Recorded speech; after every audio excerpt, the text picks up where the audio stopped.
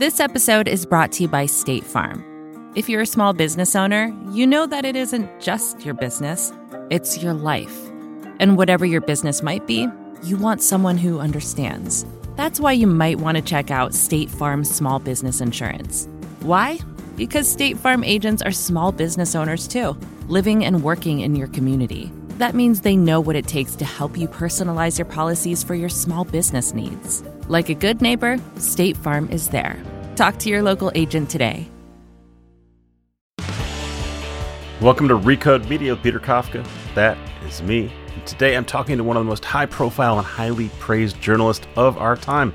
That's Ronan Farrow of The New Yorker, who, as you know, shared the Pulitzer Prize for his work exposing Harvey Weinstein's abuses.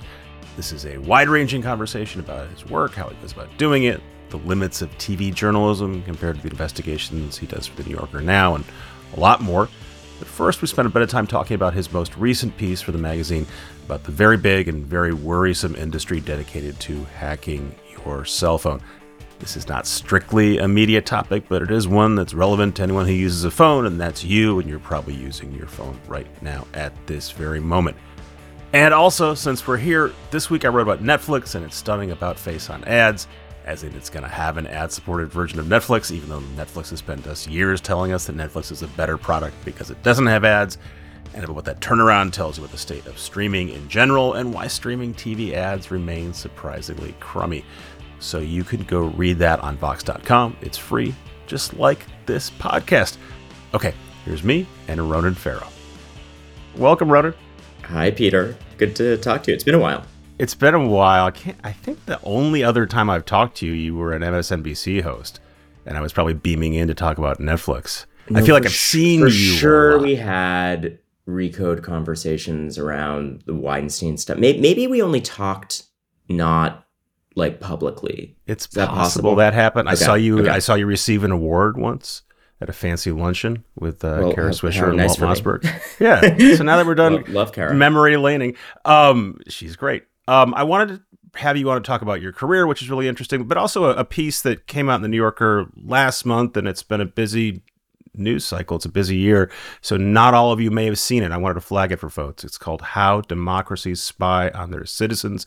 It's a deep dive into NSO, the Israeli tech firm that some of you may have heard about. Maybe you've heard about their product, Pegasus. And Ronan's reporting will terrify you the next time you pick up your cell phone. Ronan, how did you get to this story to begin with? Well, it's been a bit of a long-standing beat, and it flowed from my, having dealt with some surveillance around some stories that I've done, which I've written and reported about, and in being able to document and prove out. You were surveilled in the course of your reporting. I was surveilled, sources of mine were surveilled, and I sort of started to see what a standard playbook this is. If you are tangling with people who have the resources, this is a thing that actually happens with some frequency. It happens in a context of litigation support from individuals. I'm talking about sort of surveillance writ large, not just spyware specifically. And it happens in the context of certain kinds of powerful people and interests confronting reporting that they find contentious or don't like. And it also happens, obviously, around the world under repressive regimes that are confronting dissidents and journalists and activists who are an inconvenience. And that, of course, is the area of greatest concern, because you also see a correlation between people getting surveilled and then people getting hurt and even dying. And I encountered this initially in the course of my reporting in the context of kind of old school human surveillance, right? Like I had people, following me around. But also then I saw sort of encroaching tech components to it. Like there did appear to be a sort of geolocation-based, effort to track my cell phone location, which was successful.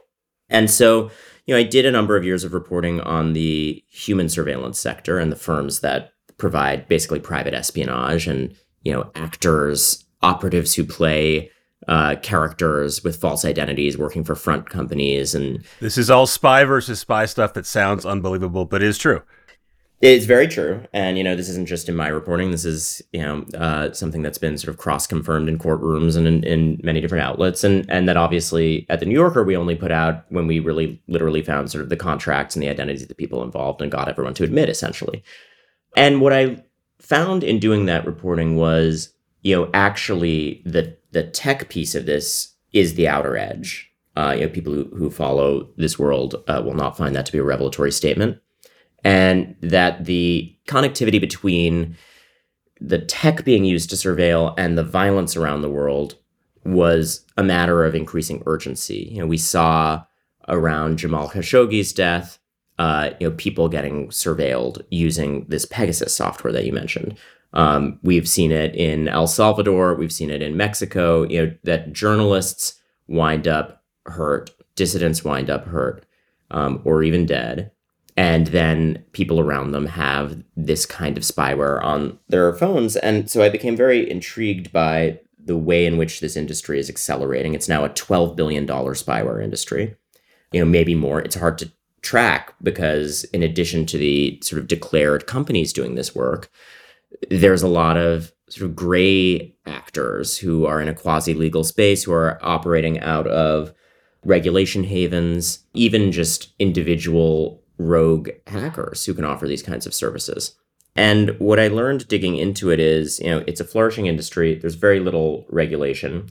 A whole community of great reporters has done incredibly important work documenting out some of these abuses around the world, the way in which this technology can be misused, the way in which there is not regulation.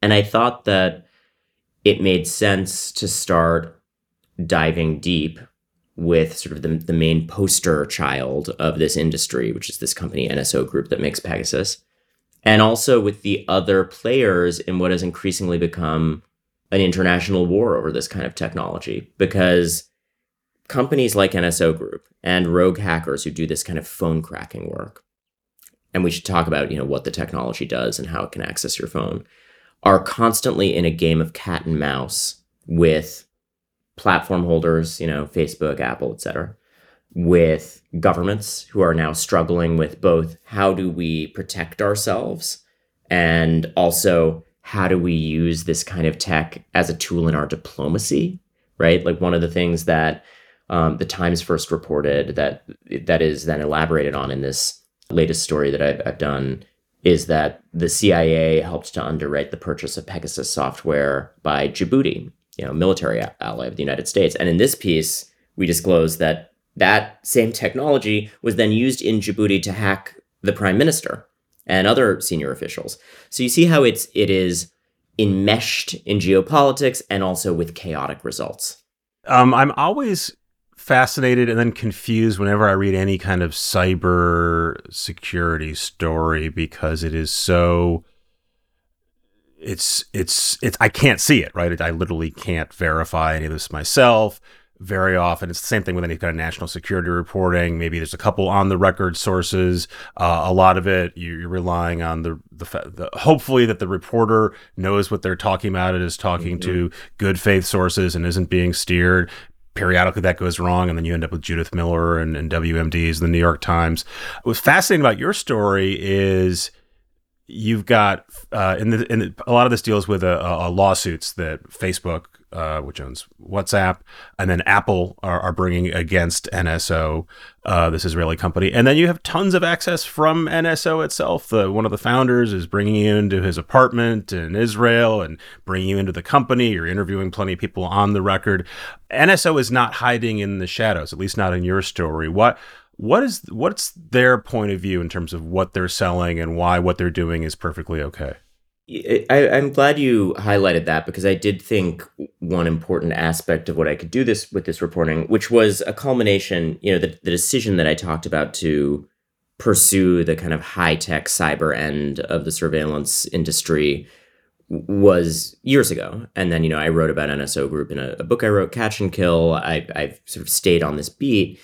And this is sort of the culmination of several years during which my feeling was part of what I could contribute to the conversation, building on this incredible reporting by a whole community of journalists on this, was to bring it out of the shadows a little bit And there's this sort of conversation around my work sometimes that I see out there that's like, why did they talk to him again?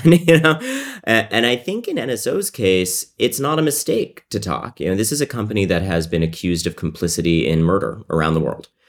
And, their technology has showed up on these phones in these cases where dissidents and activists and journalists wind up dead. And I think that it is telling that they crave legitimacy enough that they decided to engage, that they decided to let, a tough investigative reporter into their midst, and to see the technology and to make arguments in favor of it. Now, I take all those arguments with a grain of salt. I know when I'm being given a dog and pony show. It's not my first rodeo. I know the game is, they have an objective here. But I do think, as you kind of highlight in the question, the fact that they are talking is significant. And the argument they make at its core, I think, is worth a look at, which is they don't say our tools are not dangerous. They say we're an arms dealer and we are working in an underregulated space. It doesn't have the same structure of treaties and international law that, say, chemical weapons have around them. And, there's a lot of specifics that they dispute, where in this piece, we then kind of knock down their factual arguments, and we have former employees saying, well, actually not so fast. They argue strenuously that they have blinders on and they know very little about what their customers, these countries that buy the technology, are doing with the technology. But they say we sell to countries, and the intended use of this is to deter crime and terrorism. That is the point of this software we've made. Could it be abused? Sure, but that's the intent of what we're doing. That's right. That's sort of the existential debate. This is, just to recap, it's technology that can turn on your camera without your knowing. It can turn on your microphone and listen in on a secret meeting. It can image your entire hard drive. And you don't need to click on a dodgy link for any of this to happen. It can show up. It varies. This malware can be installed through a click. And sometimes that's the low-hanging fruit, and sometimes they use that approach, and you'll get, phishing text messages, for instance, that have some kind of a link, and they appear to come from a known contact in your phone. It's from the bank, it's from the government, and some, social security service. And so you click through, and then it boots this software onto your phone. Or, as you point out, it can be a zero-click exploit, where they're just doing it through, say, a missed call on WhatsApp. That's one exploit that we go deep on in this piece.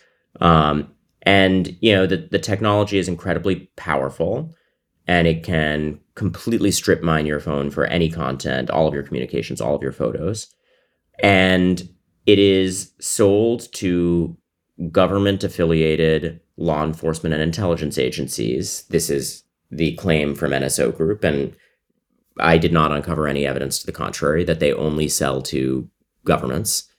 But, it's worth noting, as we get into this existential debate of is it mainly for law enforcement or is it mainly abused, that another argument NSO makes, not incorrectly, is we're not the only bad actors in this space. This is technology that is increasingly cheap and accessible. It's everywhere. There's all kinds of rogue actors offering it. And I don't mean to buy into the argument that NSO is, putting up enough safeguards or, should be embraced as a legitimate actor. But I think it is inarguably the case that they are not the only actors we have to worry about here. And that actually, in some ways, while NSO is worthy of the attention because it remains something of a market leader, it is the quieter actors in this space that we should be, certainly equally frightened about. But yes, their argument is that for their part, they're selling to governments, and those governments are using it for law enforcement purposes. And, they swear up and down that they've learned from every abuse and that their aim is to shut down the account of any government that is misusing it. Is there a legitimate claim that arms dealer sounds bad because it's selling arms? But someone has to make weapons that are used by countries and police forces, and some of those we support. And maybe a lot of people who listen to this podcast are unnerved by drones dropping bombs. On the other hand, they're probably supportive of the fact that Turkish-made drones are being used by the Ukraine military against Russia. here, I'm going to make a devil's advocate argument. It seems like it'd be irresponsible not to use this stuff if you were a government trying to protect your citizens. And yes, you could use it for nefarious ends, but to say we simply just don't want to touch this stuff seems head in the sand. Well, I think it is about the way in which it's used, against whom it's used, and if you are a vendor of this technology, to whom it's being sold, and what is the respect for rule of law and human rights in that country. And, there is this argument that is presented by NSO, and I also talk to people at other companies in this piece and talk about the wider industry. That's, very sort of whitewashed. We sell to Western democracies who don't have a ton of human rights problems. And that's the main line of the business. And all of this controversy and criticism about dead activists is a sidebar.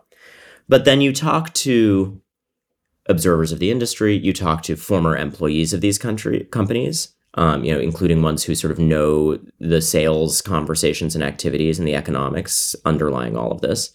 And what emerges, and I think this is, one of the substantive new things in this piece, is that actually the bread and butter for many of these companies is the abusive regimes. That Saudi Arabia and other countries like Saudi Arabia will pay astronomically more, their estimates from former employees, than Western European democracies. That they've got two sets of prices, basically. There's one for the UK and one for the Saudis, and the Saudi one is 5x.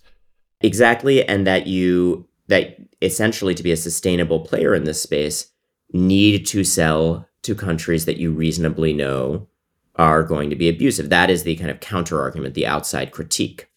And NSO obviously disputes that. Other companies in this space could dispute that. But there's this interesting split in the industry emerging, Peter, where you have companies that see the blowback NSO has gotten and are trying to respond in terms of offering a business model that's less controversy laden. So, we talk about this group Paragon that is sort of trying to position itself to get American law enforcement business by being, more palatable on the human rights side.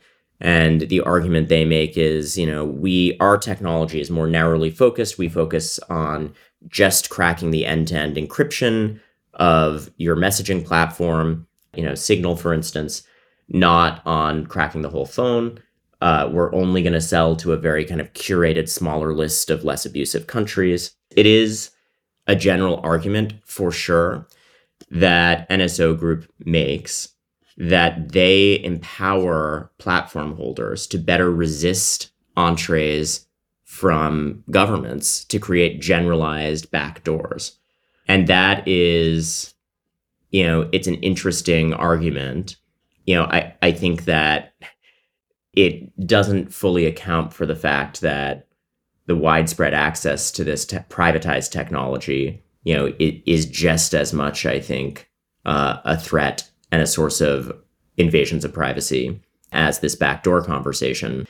And I don't know that the flourishing of companies like NSO Group does get companies like Apple off the hook from that pressure in those conversations. So you write this piece that really details all the effort that NSO and similar groups are putting into this. Again, Facebook/WhatsApp gives you tons of access about how they're fighting it, which it's interesting that they are the good guys in this fight. What is to be done? You said earlier there's no rules around this like there are on chemical warfare. There's plenty of people who ignore rules that are, Geneva Convention and all kinds of rules around what states can and can't do. In addition to exposing this, what did you want to come out of this piece? What do you think is a meaningful and helpful resolution here? Maybe resolution is the wrong word. What is to be done? Well, my hope would be that people sort of see this debate about whether these companies and this technology writ large should be treated in the way that dangerous weapons are treated. And they see that right now there is enough of a void of regulation that the bulwark against this is private platform holders, who often on their own don't have the best track record of defending human rights and privacy. There are tracks of this piece that are kind of kinetic cyber battles where you have WhatsApp engineers on their security team, popping out from behind pieces of digital cover and like sniping with these NSO engineers. And the NSO guys it's literally rickroll them at one point they rickroll them. There's a WC, kind of a hilarious New Yorker parenthetical that's like, so and so could not recall rickrolling WhatsApp. And it's all very Mr. Robot, but it is actually, I think, also a terrifying reality that the fate of our privacy, our basic ability to treat our communications and our phones as a private space, it is in the hands of these kind of incremental defenses by Apple's security team and WhatsApp's security team. And that I think should be troubling to all of us, but especially the stakes are elevated when you're dealing with journalists, when you're dealing with dissidents, when you're dealing with people who are at real risk when their privacy is compromised. So my hope would be that, similar to the Biden administration saying, we're going to do more, we're going to try to ban the government from purchasing this thing. The FBI had previously purchased NSO's technology to test it. I report in this piece that a number of government agencies inside the Pentagon, inside DOJ, a number of offices do buy private spyware. I hope that people see in this piece that there's some documentation of ostensibly safer Western democracies abusing this technology. We talk about a case in Spain of very widespread hacking of opposition political voices. And I hope that there is a conversation about more robust kind of regulation and limitation of the use of the technology in the same way we have with only moderate success, but at least there is some structure there with certain kinds of weapons. Let's make this servicey for a second. Straightforward advice for normal people who are not high-profile journalists or activists who are still concerned about the fact that someone could crack their phone if they wanted to. Should they just accept that that's the case and there's not a lot to do about it, or are there practical steps they can take? So this was obviously one of the questions that I asked. One of the basic things, I'll be insulting all of us here, but I'll say it anyway, is just, keep everything updated, because the whole economy of these kinds of exploits revolves around what's called zero-day exploits. You guys are a tech outlet. Your listeners will be very familiar, but this is about exploiting the current state of the software. And if you've got a zero-day exploit, meaning one that has not yet been identified or patched by a platform holder, that is an incredibly valuable thing. And that is, the kind of ideal, the platonic ideal of what these companies, these hacking firms and their engineers are searching for all the time. And therefore, you want to make sure that the moment anything is patched, you've got that patch in place so that you really are only dealing with those zero-day things that are the most elusive and sophisticated. And by the way, you point out in the piece, I think at one point when WhatsApp is updating their software, they don't say we're updating this because it's being cracked by Israeli spy kids. Where they give it some anodyne explanation, but just go ahead and do the update whenever they offer it. Well, what's interesting is, yes, that go ahead and do the update. What's interesting about that particular anecdote is they did that, not, I think, in any effort to be deceptive to users, because they did ultimately have to disclose that there had been this giant breach and sort of deal with the consequences and engage with the victims. Because at the time, in that moment, they were still in that cat and mouse game with the interlopers in their systems. So there's this interesting question that emerges in cyber defense issues where you have to decide, when you identify a vulnerability that is being exploited, how quickly do you actually patch that up versus studying what's happening so you make sure you're more thoroughly addressing it, and maybe using that time while the hackers are in your system to identify where it's coming from. So part of the drama of a couple of these hacking episodes that I describe at WhatsApp, at Apple, these are very secretive security teams, but I was able to get people on the record within all of them. And part of what they describe is this sort of philosophical dilemma of how quickly do you roll out the patch versus making sure it's the best patch it can be and doing kind of detective work. So it's an interesting sidebar. But yes, reboot your phone is the other thing that I would advise. Keep it updated, but also every day, at least once a day, just shut the thing down and turn it back on. Because survivability through a reboot is also an elusive technological trait.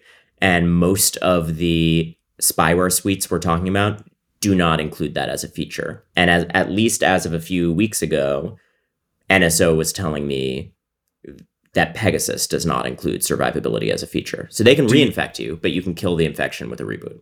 You are a high-profile journalist who does a lot of sensitive reporting. Has this changed the way you do your job? Are you more inclined to use certain kinds of tech or maybe not use tech at all and do a lot more pen and paper stuff? Are there conversations that you used to have on the phone that you no longer do, or texts or emails? Well, for some time, I think particularly when I work with government whistleblowers, right, who might have the full force of the resources of the U.S. government surveillance apparatus focused on them. I have sought to live up to best practices in this area, which is really a giant pain in the ass and not sustainable for most broader communications. But if you're really working with a super sensitive source, I think what you want to do is you want to go in cache and purchase a Wi-Fi hotspot that's not tied to you in any way, and then use that Wi-Fi hotspot to connect with, the most basic iPod possible that only has an encrypted messaging app on it. And, I think opinions vary among security experts, but there are these firms like Paragon that are specifically focused on cracking Signal, for instance. So, I use Signal a fair amount in my communications, but for the ultra sensitive things, I've certainly had people recommend Threema or Wicker. Maybe some of these platforms won't be familiar to all your listeners, but there are sort of more obscure ones that therefore are less a target of a lot of resources by a lot of actors in terms of the cracking efforts. And then, you only communicate through that burner with that kind of a setup. And that's the best you can do. But I do think the reality is, and this is one of the things that dawned on me doing this reporting, and as you point out, not just through the underlying reporting, but through sort of my own life as someone who is a little bit a target for these kinds of things, is that we are living in a post-privacy age in many ways technologically. And you can use all the best practices in the world, and I'm very, grateful that my sources have, stayed safe. And it's an important part of my job to continue to work to secure that. But the reality is our phones are no longer private if someone wants to spend enough resources to crack them. And there is always that possibility, even with the kind of elaborate setup that I just talked about, that, you will be listened in on. So that's a tricky thing. And yes, there's a role for in-person conversations. Yes, there's a role for longhand stuff, but none of it is totally fail-safe. It never has been. It's just harder than it ever is. And I think all you can do is make your best faith effort all the time. Yeah, my approach to this has generally been, if someone really wants to get to my stuff, they can and will, and not that I'm being sloppy about it. But on the other hand, I shouldn't delude myself into thinking that there's some sort of black box that any of this could go into, and that frankly, that most people don't care about what I'm doing. I comfort myself with that too. I don't want to overstate the case. Like, I have had people follow me around a little.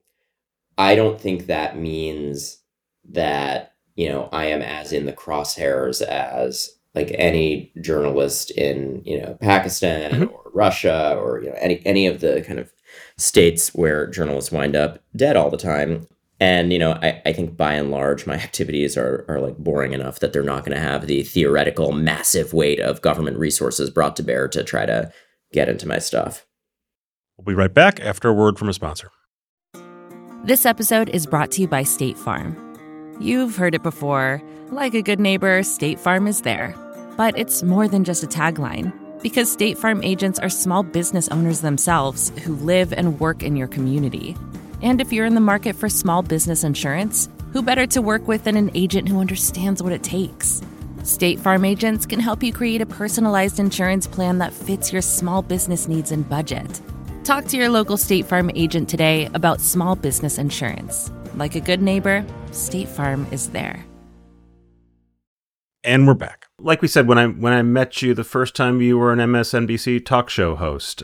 And famously, you left NBC with what became the Weinstein story and brought that to the New Yorker. But I'm curious, did you imagine this was going to be your career or this part of your career not that long ago? I mean, when did you leave MSNBC or NBC, period? 20s. I left NBC. I did the daily MSNBC thing, and then I was a kind of more Today Show and nightly news centric network correspondent. I left the company writ large in 2017. I believe. There's a lot of people who do some version of what I do or you do, and their whole aspiration is to be on TV and to have a nightly talk show or show up periodically. Was that your aim? When did you decide that was your goal, and when did you decide I don't want to do this anymore? I think I always wanted to tell stories that were illuminating about true things. And I found in doing daily news anchoring, which is a discipline I really respect, it's very kind of old school. And I think, we're obviously in a kind of an existential moment in terms of figuring out the business model around that, the audience for that, what's the effect of streaming. There's all this tumult. But I kind of, even a few years ago, felt these questions about what that medium can or should be and how you can use a public platform most powerfully to tell stories that go a little deeper and are a little less ephemeral. And, even by the end of the lifespan of that MSNBC show, I was really fortunate to have a great team of producers around it. And, we were doing like 20-minute taped investigative pieces about, overprescription at VA hospitals and, sexual assault on college campuses and sort of things that were off the news. And, I valued the part of it that was about like standing in front of a camera with no prompter and no return and like being in Paris after the Charlie Hebdo shootings and just like anchoring around the clock. And that breaking news coverage when you're in the thick of a situation like that will always have a place. And, CNN does it great. They have a lot of resources around the world. And I think there will always be business models that coalesce around that. But the problem with the 24-hour cable news cycle, and I think this is probably the frustration of a lot of my colleagues in the business who do that kind of anchoring, is very often in between those moments, you are, you're vamping. You're repeating the same headline over and over again.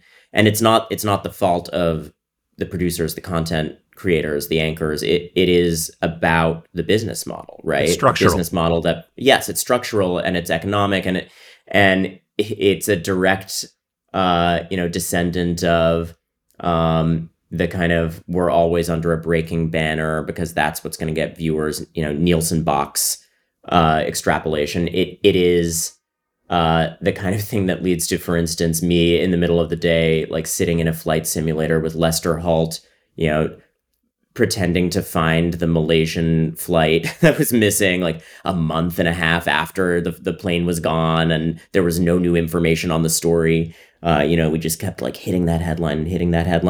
And that part of the job, I think, is frustrating for most people involved in it. And in a world where it is less about sort of passive linear consumption and more, a space in which people have options and they're seeking destination viewing for content, it felt old-fashioned. So I think through those experiences, I developed a love of stuff that goes a little deeper and has a little more staying power, hopefully, if we all do our jobs right. And it felt like an offshoot of the same kind of instinct to tell stories that brought me there in the first place, to continue to do it in this way where I'm doing, long-form stuff for HBO and for the New Yorker, and sometimes in a cross-pollinating way where I'm shooting stuff that I'm reporting for print. So speaking of impact, we're going to come up on 5 years past your initial Weinstein reporting, fall of 2017, right?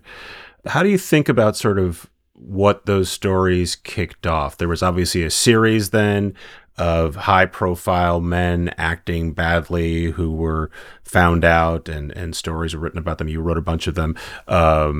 And people were kicked out. Some of the legal repercussions are still going on.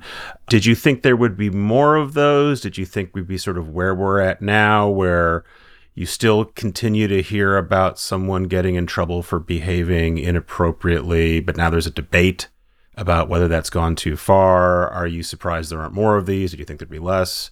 Just wondering, now you've got a little bit of distance now to sort of assess what impact that initial reporting made. as you can imagine, I get that question with some frequency, and I always Sorry. feel very No, no, not. Oh my God, it's not a put down. I get the question for a reason from good journalists. It's an important thing that happened and is still playing out in the world culturally. I just feel very distant from it, and I think appropriately so, right? Because there were activists around this issue who were there before that wave of reporting you're talking about, right? People like Tarana Burke, who coined the phrase Me Too and is involved in all of this grassroots, mobilizing of people and, focus on sort of care for survivors and legislation and policy around it. And then there's a very separate conversation that's around journalism. And good journalism can spur good policymaking and good activism. And I think we saw some of that here, right? We saw the disclosure of facts about individuals who were committing crimes, sometimes violent crimes. We saw the disclosure of facts about how institutions, including corporate ones, were dealing with those acts and in some cases covering them up. I think there was a really meaningful and continues to be a really meaningful policy debate, particularly in state legislatures, around how to rein in that kind of a cover-up culture, what the legal guardrails are around non-disclosure agreements attached to these kinds of cases. There's been real headway. The kind of broader follow-on cultural movement, this reckoning not just with the kinds of violent crimes that the branch of my reporting you're talking about focused on, but with sort of complicated, gray areas, which are overdue, needed conversations, right? Like there were things that were considered gray areas that maybe shouldn't have been. And I'm very grateful, just as a person in the world and a person who loves women and might have daughters someday, and who cares about, male survivors of sexual violence. I'm very grateful for that conversation about, trying to engender greater sort of respect for people's autonomy and bodies and so forth. But that wasn't really baked into the work itself, right? The work may have played a contributing role in catalyzing some of that, but that doesn't mean that I am part of the activism, part of the conversation about those nuances. And I think it's actually quite appropriate that I feel very separate from it, that I sort of did very narrowly focused, very clinical, fact-driven unearthing of some of the sort of worst cases. And for me, in part, I've written a lot about how it was important that not just me, but a number of reporters who did good work on that front were willing to confront these issues in a way that didn't discriminate against them because they were about sexual violence, right? We were reporting on them like we would any other crime. And in a way that's sort of, for anyone coming at this reporting, personal, right? Because we've all sort of known people or cared about people who have been affected by this. And it was bringing something that was less out into the open. But in another sense, it was also for me, just me being a reporter looking for a scoop and wanting to be factual and wanting to expose bad crimes, right? And I think the key was that we didn't discriminate against these ones because they were different. So yes, there was a specialized cultural movement that followed on, and that's important.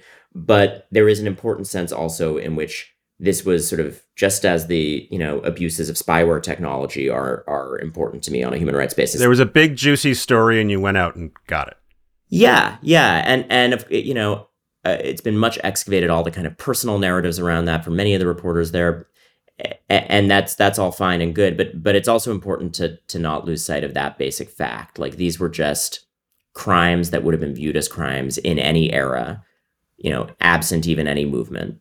And I am proud of any extent to which they prompted follow-on activism that has shaped the culture in some positive way. But that, I can't take credit for that or claim involvement in that.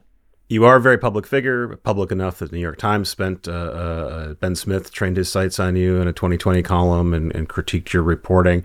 Did any of that scrutiny and or criticism change the way you do your work? And to sum it up, basically, Ben said, his essential version was, you're creating these narratives and you're omitting some details that make the narratives more complicated. Did any of that stick with you and resonate in any way? Yeah, I mean, obviously in that case, there were no inaccuracies identified. The New Yorker didn't correct anything and responded saying, like, this work is all accurate. That work is incredibly nuanced. I am a reporter who runs towards complication and doesn't sand edges off. I would, without getting into any, there have been a lot of individual op-eds that, came at me over the years. And without getting into any specific one, I think that, I have come to understand that it is an occupational hazard of this job, that you piss off a lot of people when you do confronting investigative reporting. And I see that in the works and careers of every investigative reporter that I admire. And it's not easy when you're in it. And, even around this last piece about Pegasus and spyware, I've been vilified in the Spanish press, right? Because it touches a third rail. There's this Catalan separatist movement. And, they say, well, the Spanish government was forced to admit what I reported. And, the debate amongst the context here is the lead of your story starts with Catalan separatists. Right. This massive hacking campaign. Right.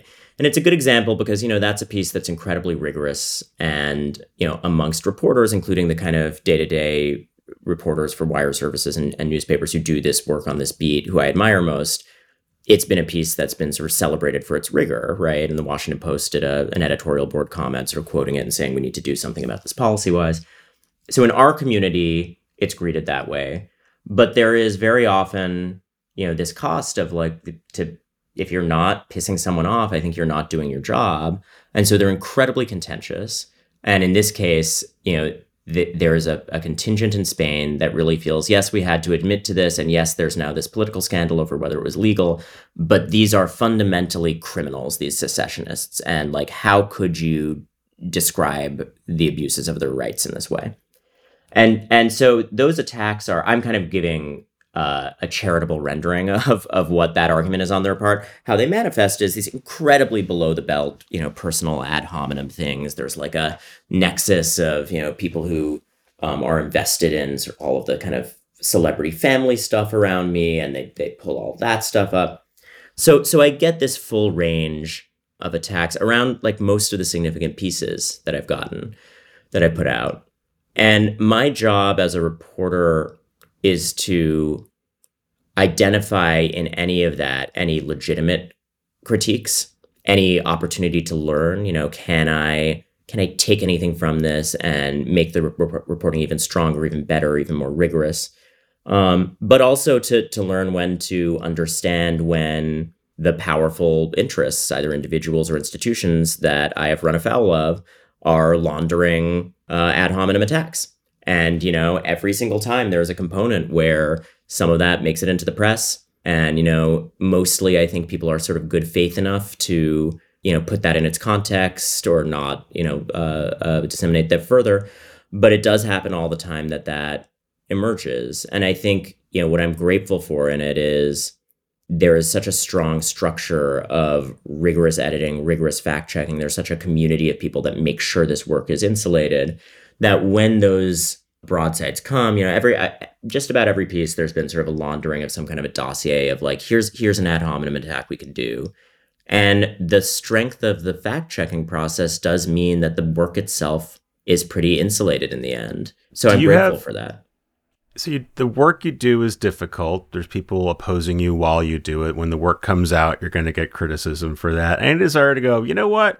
I think my next piece should be a travel piece where I go to this lovely island, and maybe David Remnick will pay for that, and if not, maybe someone else in Condé Nast Are you saying, Peter, that somewhere. you don't have many fond memories of my 2014 W magazine cover story about Miley Cyrus, which required extensive research going to Miley Cyrus concerts? Well, how could you? I missed it. Do you ever say I'd like to tap out for a little bit? Yeah, do something a little lighter. Yeah. Yeah,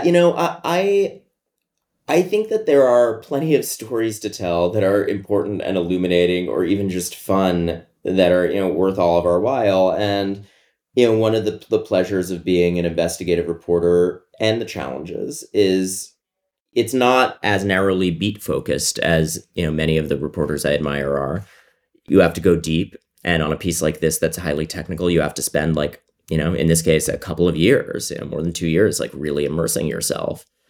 But I'm with you. Like, bring on the travelogue. Like, bring on another Miley profile. I don't. What should we like team up on something fun that'll bring us to Listen, a I'll tropical just place take with a fun finder's people? fee for getting you this next writing gig. So people listen. Deal. We'll set you up. Last question. If I get a vacation out of it, I'm in. I'm a love it or leave it enthusiast. So I know that you are a video game enthusiast. You and John love it. Play a lot of video games. What's your game of choice right now? I kind of, I brought John Lovett around to video games, though, he likes to claim otherwise. I am in the midst of Elden Ring. I'm in the earliest phases where I'm still sort of annoying friends that I'm co-oping with by not really understanding the systems. There's always a learning curve with FromSoft games. I'm a big, Bloodborne, Dark Souls fan. I think they're like cool works of art aside from anything else. Elden Ring sounds I'm like one of those. So I frame it in that way. Elden Ring sounds like one of those games that I can't just casually drop into, that I have to devote many, many hours to playing. So I think that's not for me. It is not a casual drop-in game. I mean, do you do like a little Mario Kart or Smash Brothers here and there? I enjoy those things. Light. Yeah. Okay. Yeah. Well, look, when we find our vacation beat, we'll like bring a Nintendo Switch and do Mario Kart. Sold. I'm in. Ronan Farrow. All right. Good. Thanks for your time. This was fun. Thanks, Peter. Thanks again to Ronan Farrow. Thanks again to Travis and Jelani. Thanks again to our sponsors. We love sponsors. Sometimes it sounds like we don't love sponsors, but we love our sponsors. Sponsors are great. You guys are great too. This is Recode Media. We'll see you next week.